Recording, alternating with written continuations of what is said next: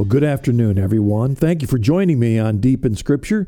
This is Marcus Grodi, your host, coming to you from Coming Home Network International in Central Ohio, but coming to you over EWTN Radio. It's a great privilege for us to be involved with EWTN.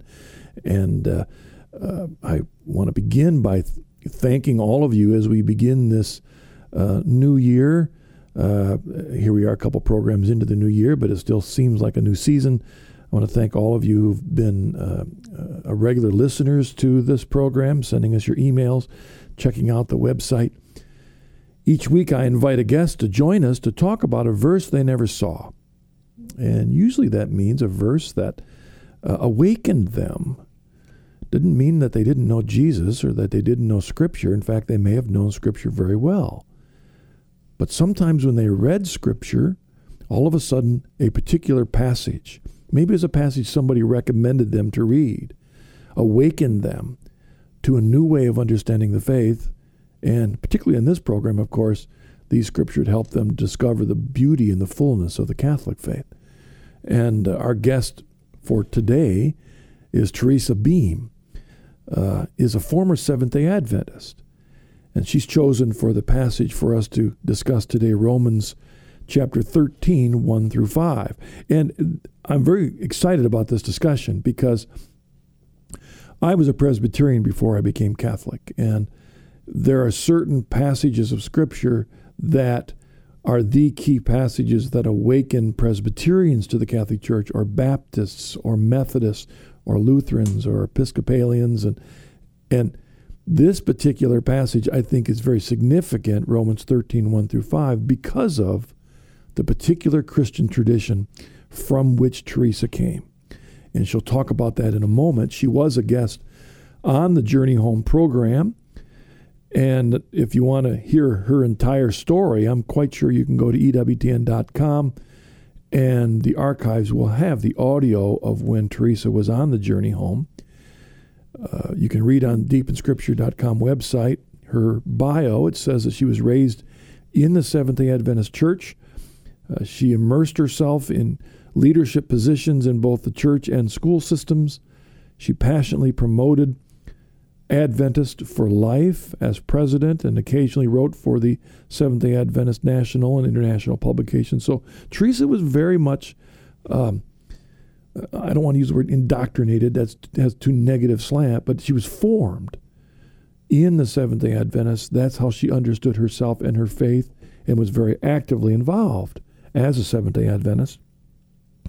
Upon withdrawing from the Adventist denomination, she and her husband Arthur wrote a book to help former Adventists entitled It's Okay Not to Be a Seventh-day Adventist, which is available Amazon.com, other places.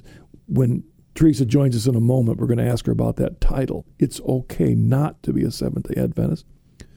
And then after intense and tenacious study of both the Bible and church history, Teresa and her husband dove headfirst into the beloved Catholic Church and became members in 2008.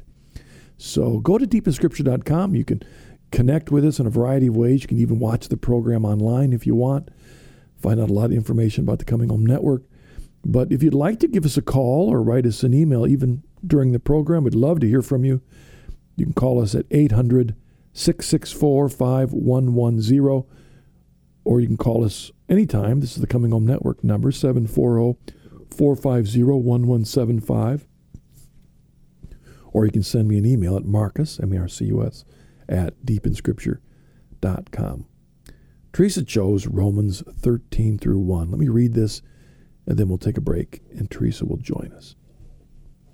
St. Paul wrote, to the Christians in Rome, let every person be subject to the governing authorities, for there is no authority except from God, and those that exist have been instituted by God. Therefore, he who resists the authorities resists what God has appointed, and those who resist will incur judgment. For rulers are not a terror to good conduct, but to bad. Would you have no fear of him who is in authority? Then do what is good, and you will receive his approval. For he is God's servant for your good. But if you do wrong, be afraid, for he does not bear the sword in vain. He is the servant of God to execute his wrath on the wrongdoer. Therefore, one must be subject, not only to avoid God's wrath, but also for the sake of conscience. You're listening to Deep in Scripture. This is your host, Marcus Grodi, and you're hearing us on EWTN, your Global Catholic Radio Network. Next time on EWTN Live. We live in a society that pushes the use of artificial birth control, but few know there is a safe, natural, and church-approved way to space out pregnancy for serious reasons. Tune in when Dr. Delhon joins Father Mitch to talk about natural family planning. That's on the next EWTN Live. EWTN Live with Father Mitch Pacwa is seen and heard around the world. For dates and times in your area, log on to EWTN.com. If you enjoy the Journey Home television program on EWTN, you'll want to purchase a copy of Marcus Grodi's book, Journeys Home. Journeys Home contains the conversion stories of men and women who, as a result of their surrender to Jesus Christ, heard a call to follow him more completely in the Catholic Church. Many of them were Protestant pastors or missionaries. Others were laymen who, though working in secular jobs, took their calling to serve Christ in the world very seriously.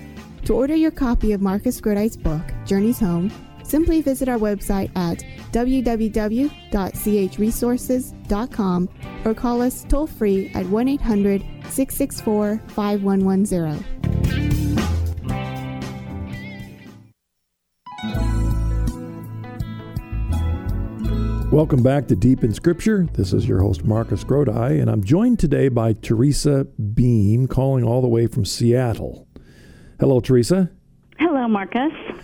Thank you for joining me on the program. It was a pleasure when we were there having your story on the Journey Home program, and it's great to have you on the Scripture program. I mentioned earlier that your book was entitled, It's Okay Not to Be a Seventh-day Adventist, and my guess is that probably a majority of the audience would probably agree. So, I mean, it's probably a universal agreement on that, most people, but maybe not with Seventh-day Adventists. Talk to the audience why that was such an important title. Well, first of all, the Seventh-day Adventist Church has been teaching since 1844, the Lord is about to come. The Lord is, it's an imminent return. And they have also taught that at that time, because of their prophecies of Ellen White, their prophetess, that in the last days that the dividing line between Christians and those who are apostate Christians is the seventh-day Sabbath. And so they said, you better stay Seventh-day Adventist. I mean, it is for them. They are the remnant. They don't share the remnanthood with other denominations. They are the remnant of Christ. And so you're brought up as a Seventh-day Adventist to believe you must be a Seventh-day Adventist if you are going to be on the right side in the last days. So the whole thing came down to Saturday or Seventh day? Well, for them, the seventh day is the Jewish Sabbath, which is Saturday to them, and so you had to remain, and that was the most important thing that God required of you was to be obedient, and that kind of shows your obedience is keeping the fourth commandment, which to them means the seventh day, Saturday, and so I was raised with the idea that it was not okay to be in another denomination. And so our publisher kept thinking, why, let's rename this book. This is just an awful name. But for all those who are Seventh-day Adventists that are questioning what really the Bible says in comparison to their doctrines, this is a very important question. When they see this book and they say, it's okay not to be a Seventh-day Adventist, this is something that they have not encountered. They have not encountered anyone saying to them, you know what, it's okay. And for months and months as I was leaving the church with my husband, that was a mantra that the Lord kept putting in my brain because I really was very traumatized by leaving the church. So it was a matter of conviction for us to leave, and that was one of the things to me that when Seventh-day Adventists see the title, it's going to be a more soothing, title than what it comes across to the outside world. Well, I'm an author, and what's important, I believe, in writing, as well as doing television or radio, is we have a target audience. Right. Who do we want to reach? If you don't have a target audience as a writer, as doing television or radio, if you don't have a target audience, it's hard to guide what you want to say. And right. Unapologetically, many ways, my target audience are Protestant ministers. I really want to reach them for the fullness of the faith. When I wrote my novel and edited Journeys Home, the book, that was the target that I'm aiming for. Your title is going to get your book to those you want to reach. That's right. That's right. And, and by the way, I meant to say thank you very much for inviting me onto the program. Anyways, go ahead. No. Well, I really am glad, because as I mentioned to you before the program, in the 12 years plus that we've had the Journey Home program, we've had representatives from all kinds of denominations, but not very many converts from Seventh-day Adventists. And why is that, Teresa? Well, first of all, the Seventh-day Adventists are very, very anti-Catholic. I mean, they had a prophetess named Ellen White who predicted that in the last days, which, of course, like I said, is imminent, always imminent to an Adventist, that the Catholic Church is going to spearhead a persecution of the Seventh-day Adventist Church. And so you are brought up to have enormous fear, and that the ultimate deception comes from the mouth of the Pope. Yeah. So, that would be pretty much, I think, the reason most people would be afraid. They can trickle out into mainstream Christianity, but there is just nothing more frightening to them than Catholicism. Which is, boy, I wish we had more time to talk about that, because it's very interesting when you look at when the Seventh-day Adventist movement began there in the little bit before the mid-1800s. For the first 150 years of the history of the United States, there were very, very, very few Catholics in America. And so you have this black myth about Catholicism, the really negative, the acid negatives about the Catholic Church are passed on, not from people's experience, but because they heard it generation after generation. And my guess is most of those first Seventh-day Adventists probably did not know that many Catholics. Right. They had just had accepted as authority these traditions about the Catholic Church. Right. Many Seventh-day Adventists I talk to say that the reason the Pilgrims came over to America is they were fleeing from the Catholic Church. They don't realize it was the Anglican Church in England. That's exactly. But anyway. That's right. Well, let me ask you then, Romans 13, 1 through 5. Why was this, just in general, first of all, why this passage? Why was this so important to you? Well, and it has a lot to do with being a Seventh-day Adventist. Okay. I really meant, I told the lady at Mary, your I think your secretary, that it's really the last verse that just was so profound for us, because when Arthur and Arthur's my husband, when we left the Seventh-day Adventist Church, we started doing very careful studies into what other denominations believed, because we had been so convicted or so convinced that everybody out there was going to deceive us. So we spent 6 years studying the Catholic Church along with all the other denominations. Yep. And the Catholic Church, to our great surprise, had every single thing based in the Bible. And so through this process, through the study of Scriptures and through the study of church history, we became convicted that the Catholic Church is the true authority of Christ. It is Christ's beloved bride, the Holy Mother Church, and she speaks in a way for God. Now, we at the same time know that Scripture says we're supposed to submit to our church authorities. Yep. I mean, I think that's, you talk about this a lot in all your Journey Home and your in this program here. Right. So I really don't want to just rehash, and I want to tell my Seventh-day Adventist friends out there that are listening, they probably don't listen to this show very often, and so if you want the full reason why I believe this and why the Catholic Church, I believe, is the true authority of God, you're going to have to listen to the program because I kind of need to premise that we already established that in our hearts. Yep. And so the problem then came in with our conscience, because even though we had been convicted that the Catholic Church was the authority of God, we had also been raised in a Protestant culture that told us that our conscience is to be our guide. Do you remember that Jiminy Cricket song from Pinocchio? Oh, of course, yeah. Always let your conscience be your guide. Yeah. And we also had, the Protestants tell you, and Catholics agree to this to a certain extent, that the conscience is where the Holy Spirit talks to you, that it is your direct line to God. And even though they say, they don't come out and say your conscience is infallible, they do give that impression. Because you would never, ever go against your conscience. I mean, when we look at what Martin Luther said, "Here I stand, I can do no other," he appealed to reason and to Scripture, but he also appealed to conscience. Yes. Yeah. And so you've got these two forces, very potent and important forces, clashing at times. And this is what happened to Arthur and I. Even though we had been firmly convinced the Catholic Church is our authority, and we're supposed to obey it. But what degree does your conscience have over this? In other words, when your conscience is telling you something opposite of the Catholic Church, what do you do?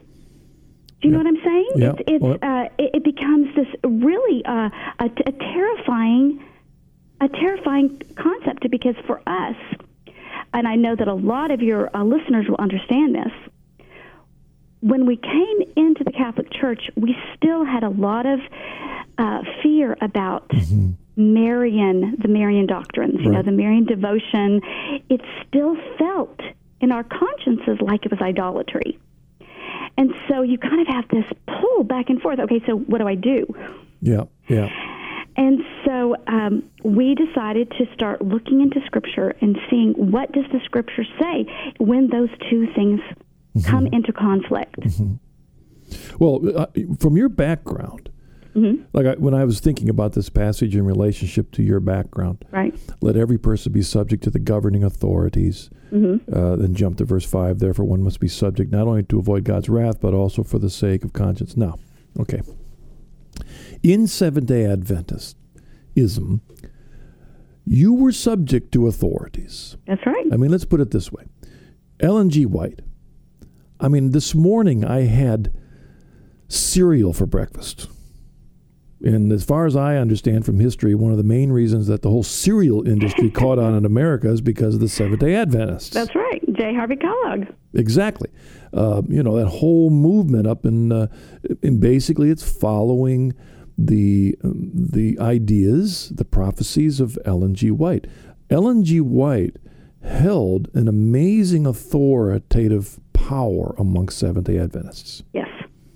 I mean, what she said went, right? That's right. I mean, that's part of their doctrines. The Seventh-day Adventists say that Ellen White is an authoritative source to interpret Scripture. So, yes. Your conscience, then, from the time you were a child, was being formed. That's correct. Formed in the context of the influences of Ellen G. White, as well as the founders of the Seventh-day Adventists, that really put this number one the litmus test for whether you were saved or not was worshiping on Saturday, and your conscience was built on that. And I even wonder, when you and your husband became Catholic and or non-Seventh-day Adventists, and you're worshiping on another day than Saturday, you probably had a lot of voices within you that were giving you a hard time. Yeah, I tease people when I tell them the story, but it is actually true. The first time Arthur and I chose to attend a Sunday church service, our conviction told us this is the right thing to do, but our conscience had still been formed by the Adventist Church, and so we had this huge conflict. And I remember driving and pulling down the mirror, the makeup mirror on my side, and going, Arthur, I want you to tell me when that 666 starts to be emblazoned on my forehead, because I said that's the way I'm feeling right now by going to church on Sunday. And so anyway, and so we knew even upon leaving the Seventh-day Adventist Church that we had been taught, our consciences had been actually intentionally formed to be weak. Just stuff like the Seventh-day Adventist Church teaches that you do not eat any unclean meats based on the Leviticus in the Old Testament. Like Adventists don't eat any pork, and they don't eat any shellfish. And a lot of Adventists, when they go into the store, they look at all the ingredients just to make sure of anything they purchase, they don't accidentally get something in there that would become unclean. And Adventists also say if you really, really want to please God, you'll become vegetarian altogether. Yep. And so I think it's interesting that we were taught the stronger that you became in your conscience, the less meat you would eat, which is diametrically opposed to what Paul says. Yeah. He says those that are weak in conscience will eat only vegetables and drink water. And so we knew immediately, okay, our consciences need to help. They need to be matured. So that was one of the things we went into Catholicism understanding. We're going to take a break. Teresa, when we come back, I'd like you to talk about a couple things. Sure. Verse 2 of this passage, therefore he who resists the authorities resists what God has appointed. Talk about how that verse can be misused to control people. Yes. And also, when we get back, I want to ask how you as a Seventh-day Adventist dealt with Acts chapter 15, where you have the first council, and the church has the audacity to set aside Old Testament rules and establish new ones. The new eating rules in that first basically that's talking about the authority of the church. What do you do with that as Seventh-day Adventists? We'll talk about that when we get back from the break. Okay. You're listening to Deep in Scripture. This is your host, Marcus Grodi, and I'm joined today by Teresa Beam, and you're hearing us on EWTN, your Global Catholic Radio Network. Next time on Life on the Rock, how does one go about promoting the dignity of life in a culture of death? Find out when Professor of Sacred Theology Monica Migliorino Miller joins Doug and Father Mark to talk about the pro-life movement. That's on the next Life on the Rock, here on EWTN. Life on the Rock is seen and heard around the world on EWTN. For dates and times in your area, log on to EWTN.com. Written by Carl Adam, Roots of the Reformation gives a historically sensitive and accurate analysis of the cases of the Reformation that stands as a valid and sometimes unsettling challenge to the presuppositions of Protestants and Catholics alike. This valuable resource is a powerful summary of the issues that led to the Reformation and their implications today. To order a copy of this book for yourself or a friend, please visit our website www.chnetwork.org or call us at 1-800-664-5110. Welcome back to Deep in Scripture. This is your host, Marcus Grodi. I'm joined today by Teresa Beam. Teresa, before the break, I wanted you to first address this passage, verse 2 in Romans 13. Let me read it again. Therefore, he who resists the authorities resists what God has appointed, and those who resist will incur judgment. That can be used to control people. Absolutely. As a matter of fact, every single passage that talks about sheep, wolves in sheep's clothing, and false authority, the Seventh-day Adventist Church used against every other church.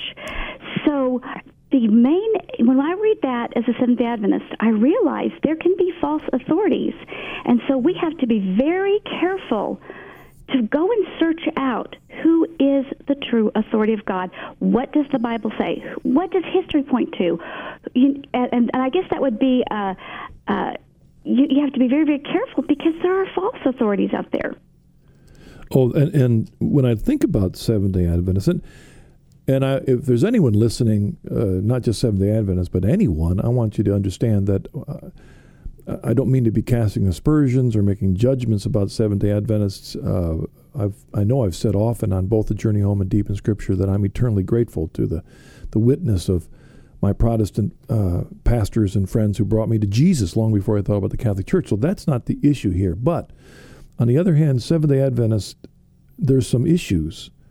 And, one question I ask you, Teresa, when I look back at the Old Testament, they make a big deal about the Sabbath.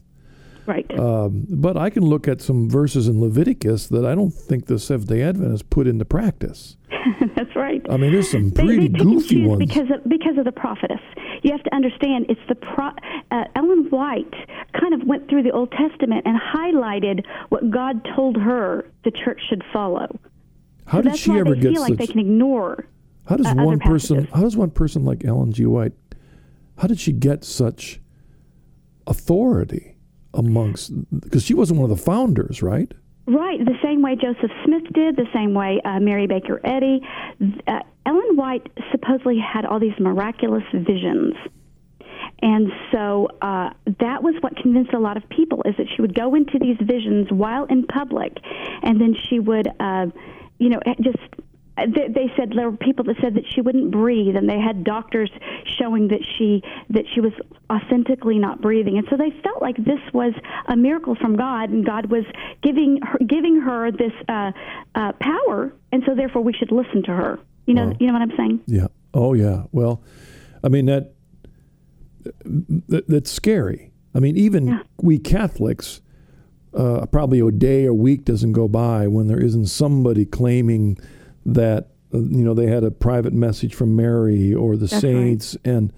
and so that's why even we Catholics have to make sure that there's an authority, right, that discerns the authenticity of what somebody's claiming they've heard from God. Well, as a Seventh-day Adventist, when we were shot out, I mean, I feel like God just, through His grace and mercy, I feel like I was Lot, and the Lord just took an angel and brought us out of the church.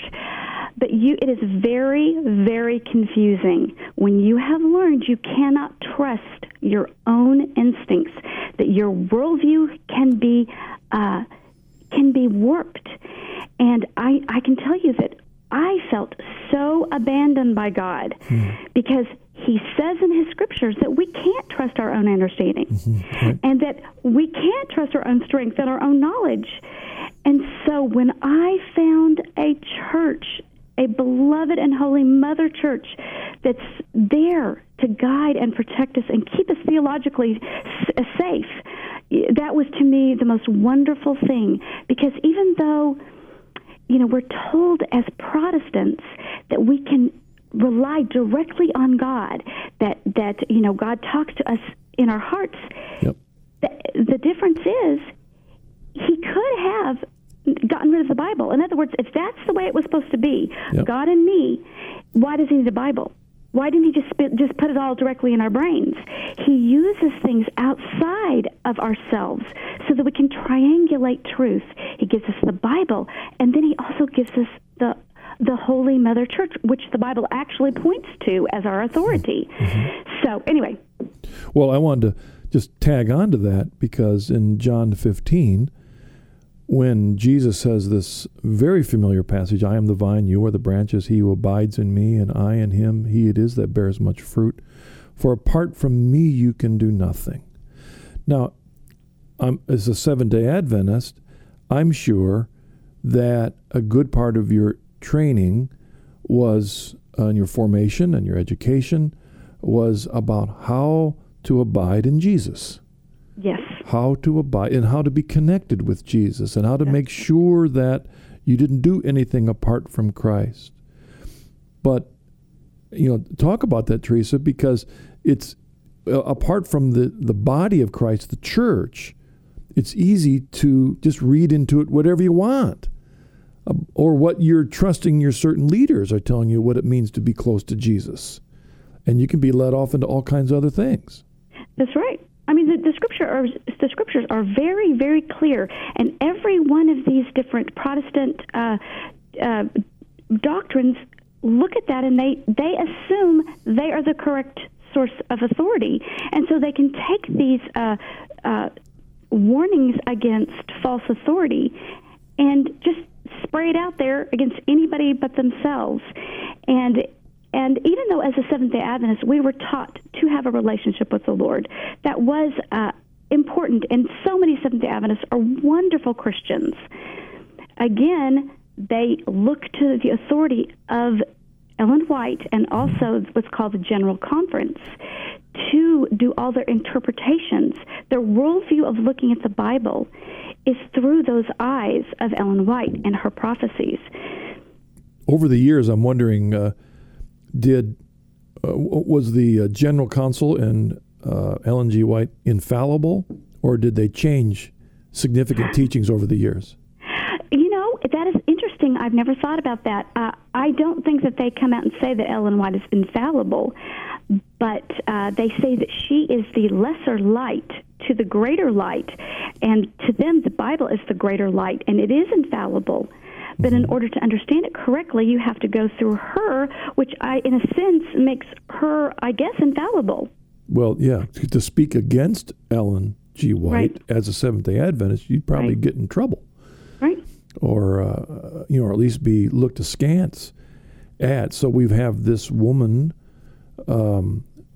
lifted up as an authority. I mentioned earlier this passage from Acts 15, and I'm wondering how you dealt with that. Now, we're not going to read that whole passage now on the radio, but basically Acts 15 is about the first church council in Jerusalem. When the question comes up, do new Gentile Christians, in other words, non-Jewish converts, do they have to go through the Old Testament ceremonial circumcision and other regulations for them to become Christian? And how did you as a Seventh-day Adventist deal with that first council? Well, what I was told, because that is one of the questions I took to my pastor when I was very concerned about some of the doctrines of Adventism, and what I was told was that they're talking about ordinances, non-commandments. Okay. The 10 Commandments to a Seventh-day Adventist are overarching, and they are eternal, and so that means the fourth commandment is overarching and eternal, and it can never change ever. It can't change the day. It can't change anything. So they said that is assumed in the council because it's eternal. And so everything the council says is, well, of course they didn't mean the 10 Commandments. Right, okay. So that's how I was told. And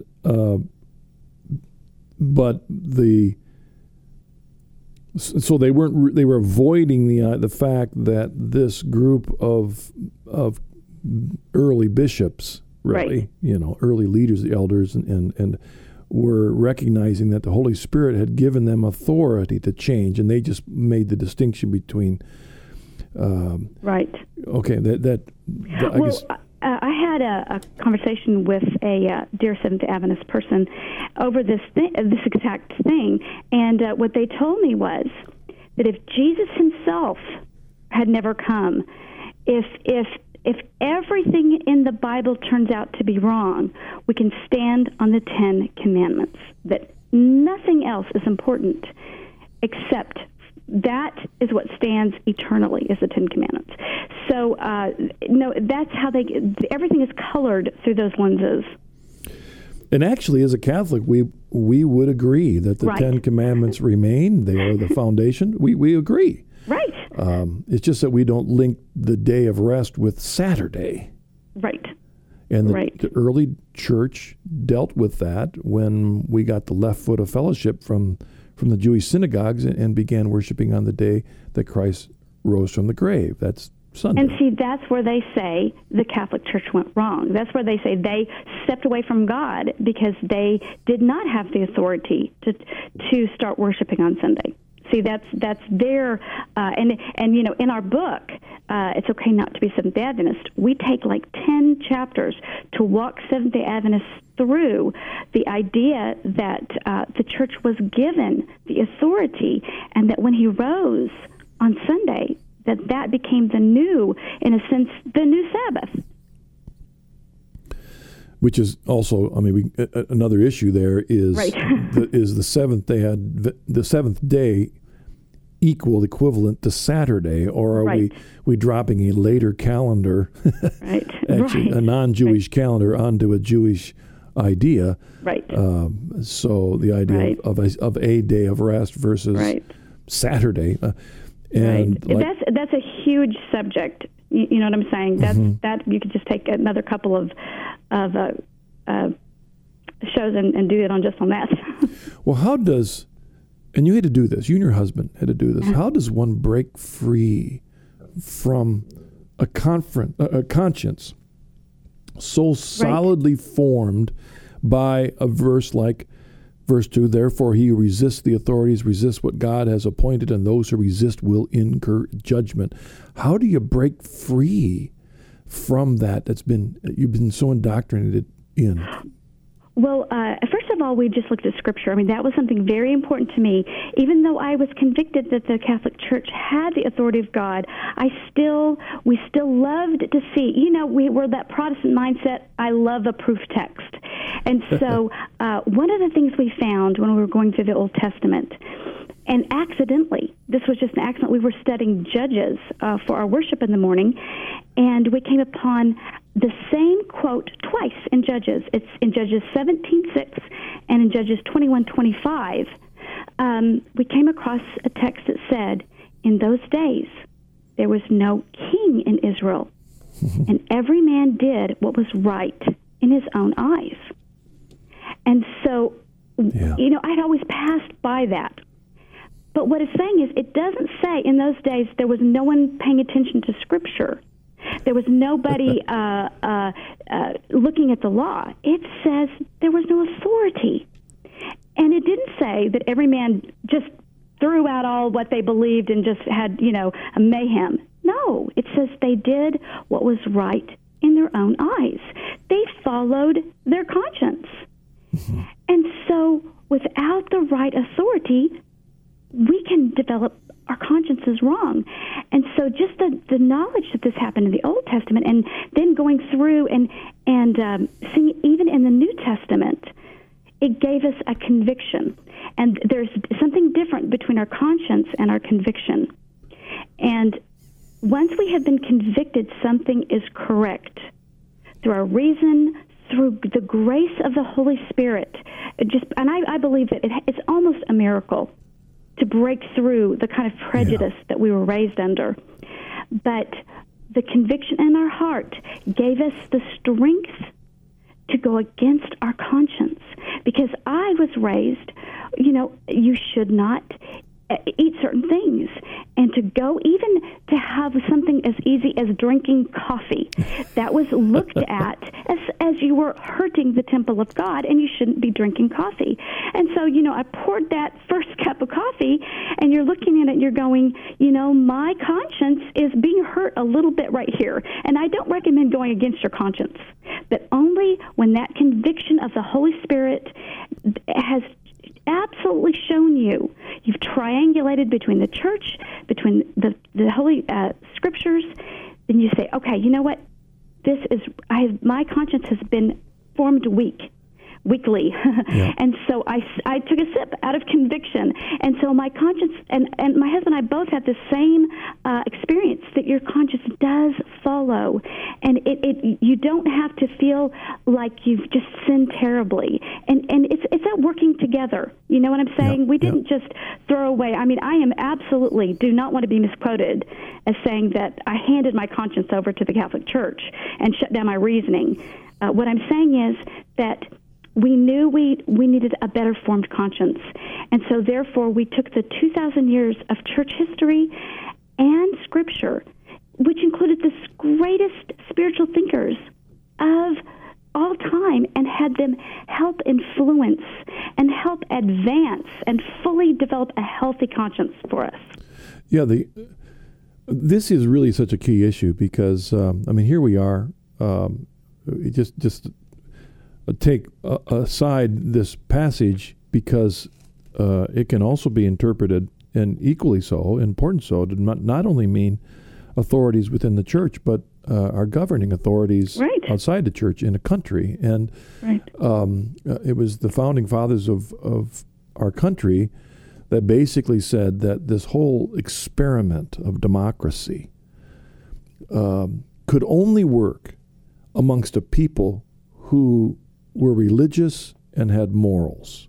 Right. And so, in other words, what they're saying is that a voting populace can be trusted depending on if they're voting from a formed conscience. And here we are 200 years later. Sadly, we have a populace of Americans that, how has their consciences been formed? Right. Which authorities teach their conscience what is true? And that's a bit scary. Well, the end of this verse in Romans 13:5, to me and my husband, when we saw this, everything just exploded. We got it. It was our proof text, that need for our Protestant proof text. But if you look at it, it says, therefore, it's necessary to be in subjection. Now, I'm going to be reading from NIV, and I know that's slightly different than yours. Yeah. But it says, therefore, it is necessary to be in subjection to God, and it's to God's, the context is into God's authorities. Yep. Not only because of wrath, but for the conscience sake. Yep. And then I thought, okay, wait a minute. It doesn't say it's necessary for God's authorities to be in subjection to our conscience. That's not how our consciences are well-formed. They're well-formed by making sure, just making sure, but it is necessary for a well-formed conscience to be in subjection to God's appointed authorities. Mm-hmm. So that was, for us, the most important thing about that text, is that we can rest in knowing we haven't hurt God, and we haven't cut off that Holy Spirit that's telling us what's right and wrong in our conscience by, at the same time, being in subjection to His appointed authorities. Yeah, the very familiar verse in 1 Peter chapter 3 that says, always be prepared to make a defense to anyone who calls you to account for the hope that is in you, yet do it with gentleness and reverence. So, we're familiar with that verse. That's the call for us to know our faith, to be able to defend our faith, to do it with love and reverence. But in verse 16 it says, and keep your conscience clear, so that when you are abused, those who revile your good behavior in Christ may be put to shame. Our conscience is important. Right. Conscience as on the one hand, to make sure it's not overwhelmed with guilt because of sinful life, but also to make sure that it is overflowing with what is true. And I wanted to bring that up, Teresa, because you mentioned earlier that you even felt guilty drinking coffee. Yeah. And here I probably have never done a TV or radio program without a cup of coffee in front of me. And my guess is a Seventh-day Adventist watching me would be sure that I'm not with Jesus because I'm drinking coffee. But that's an example of a conscience that's been misformed about what's true and right and good. I'm not trying to promote coffee, but since when does the Scriptures say that drinking coffee is a sin? Right. Well, they take it under the entire umbrella of your body is the temple of God. And so they have certain things because of Ellen White's, and it's not just Ellen White. At that time, there was a movement of spiritual gurus in America that were teaching these things, that we can't drink tea, we can't drink coffee. Ellen White just kind of culled from the health gurus of the day and said this. So it wasn't just Ellen White. But what you're getting at is very important. These were not just Ellen White. This was a movement that still affects us today. Right. And people, their conscience has been formed from a great variety of authorities. Some authorities are trustworthy. Some of them are loony. And yet they experience guilt about it. They live with this guilt. It's either true guilt or false guilt. And I once heard a Protestant speaker. He's actually a great Protestant speaker, and he grew up in one of those traditions, I think like yours. Can't dance, right. can't drink, can't eat certain things, and can't go to movies. And he always felt guilty when he would sneak away to go to the theater to watch a movie because he was afraid he was going to get caught. And someone asked him, well, what if Jesus came again? And you were in the middle of a movie. And he'd say, I'd be mad because I wouldn't see the rest of the movie. I can tell you that there were times growing up that I was just in the theater, knowing that the theater was going to catch on fire, and that I would be forever sentenced to hell because I had been in the theater when my time came up. So we're going to take a break, because I would like, as we close the program, because really you're addressing not just Seventh-day Advent, but anyone who recognizes that our conscience and how we treat and form and listen to our conscience is very important, and how we form it is essential. So maybe talk as we close, when we come back after, is now as a Catholic, how do we form our consciences to make sure that we are following what is true? We'll come back in a moment. You're listening to Deep in Scripture. This is Marcus Grodi, your host. Today we're joined by Teresa Beam, and you're hearing us on EWTN, your Global Catholic Radio Network.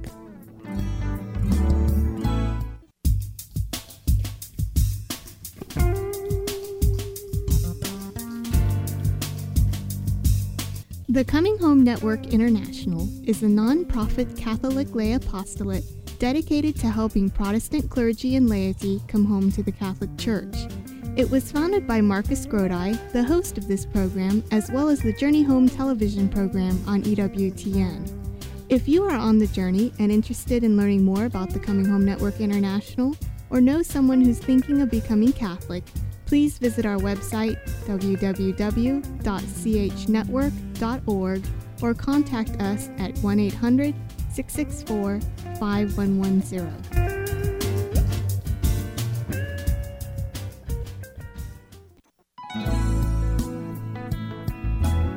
Welcome back to Deep in Scripture. This is Marcus Grodi. I'm joined by Teresa Beam. Teresa, the center of this passage, Romans 13, for rulers are not a terror to good conduct, but to bad. And it says in verse 4, but if you do wrong, be afraid. And the point is that the center of this whole thing is about knowing what is good and bad, discerning what is right or wrong, and basing your life on it. How does a person do that? I know that there's a text in 1 Timothy. I'm going to guess it's 1 Timothy 1:5. I could be wrong, but it's Paul talking to Timothy, and he says the goal of our instruction as church leaders, yes, the goal of our instruction is to teach love from a pure heart and a good conscience. So therefore, we know that if we listen to our leaders, that's the point of them instructing us, is to have a good conscience and to know in a world where we feel abandoned by authority. A lot of times people don't have their fathers around. We are left to just figure it out on our own. And I felt so blessed to know that God didn't abandon me, that He gave me the Catholic Church to help me know what is right and wrong. Well, in that very book you're mentioning is the familiar verse, 1 Timothy 3:15, that the pillar and foundation of truth is the church. And so there's the foundation. And then you've pointed out so clearly in 1 Timothy 1:5, this idea that the aim of our charge is love that issues from a pure heart and a good conscience and sincere faith. If all that was essential was the Bible alone, and then ourselves, Paul and Timothy wouldn't have needed to teach these people anything. That's right. It would be just you and God. You wouldn't even need the Bible. God could just, automatically implant all truth in your brain. But He didn't choose to work that way. Jesus said that to submit to authority. Peter Peter said to submit to the church authority. Paul and the writer of Hebrews all said to submit to the church authority. So as a Protestant, if you need to look at the Scriptures and say that the Scriptures are our authority, they point to the church. Yeah. Did you as a Seventh-day Adventist, were you taught that the Bible was infallible? You know, it's actually in their doctrines, but I don't ever remember hearing anyone say that grow up. But you were taught sola scriptura. You know, honestly, until I left the church, I'd never heard that. Okay. I actually heard that more from my Baptist friends. All right. So I know that in their Seventh-day Adventist actual doctrine, it is there that they believe that the Scriptures are inerrant and infallible. But that was not something that was brought up very often ever in my hearing growing up. Because it is interesting when you think about it that if, in fact, the Bible is completely clear and that all we really need is the Holy Spirit to guide our conscience to understand, then why was it so necessary for the leaders of this movement back in the mid-1800s to all of a sudden correct everybody about some of these issues? In other words, that proves on the one hand that sola scriptura isn't sufficient, because you have all these different interpretations. But what really it shows is that individual people who have chutzpah, have charisma, can rise to authority and convince a bunch of people that they have a corner on what's true. I mean, that's what happened. That's right. And that's right. And once you have rejected the authority of the Catholic Church, any infidel, any horrible person can get up and say, I'm the true authority, everyone else is a false authority. And people will believe it. Well, I will say there's another part of this passage which we don't have a lot of time to talk about, but it does say that even if some of our authorities are not the best models of Christianity, that doesn't mean that you therefore have the freedom to throw the whole thing out. That's right. Absolutely. Paul, I think it's even Peter, he says, even if you have an unreasonable master, he says, you bear it up. You bear up the injustice for your conscience sake. So, we don't have to have perfect leaders. I mean, just think about a father with a bunch of children, and each one of them had a different conscience. You know, that actually happens in Adventist churches where the kids all have different things they feel it feels wrong to eat. And so what do? It becomes very chaotic if you don't have a God-ordained authority. Well, Jesus himself got his disciples, when he was teaching them, to not imitate what the Pharisees did, but to follow what they taught when they sat in the seat of Moses, which that's what we do. It says you must obey them and do everything they tell you. He didn't take away the authority. He just said they don't practice what they preach. Well, Teresa, hey, thank you. Have you had any feedback from any Seventh-day Adventists listening to your story? I am inundated daily with emails, and yes, I've had a lot of response. For a lot of Adventists out there feel in their heart something is wrong, and they just never have had anyone directly confront them that the Adventist Church is teaching us the wrong thing. And so they knew it in their heart. They just needed somebody to say it out loud. Well, and they're also, as you said, their consciences from the beginning have been formed in such a way that, as you said in your book, it's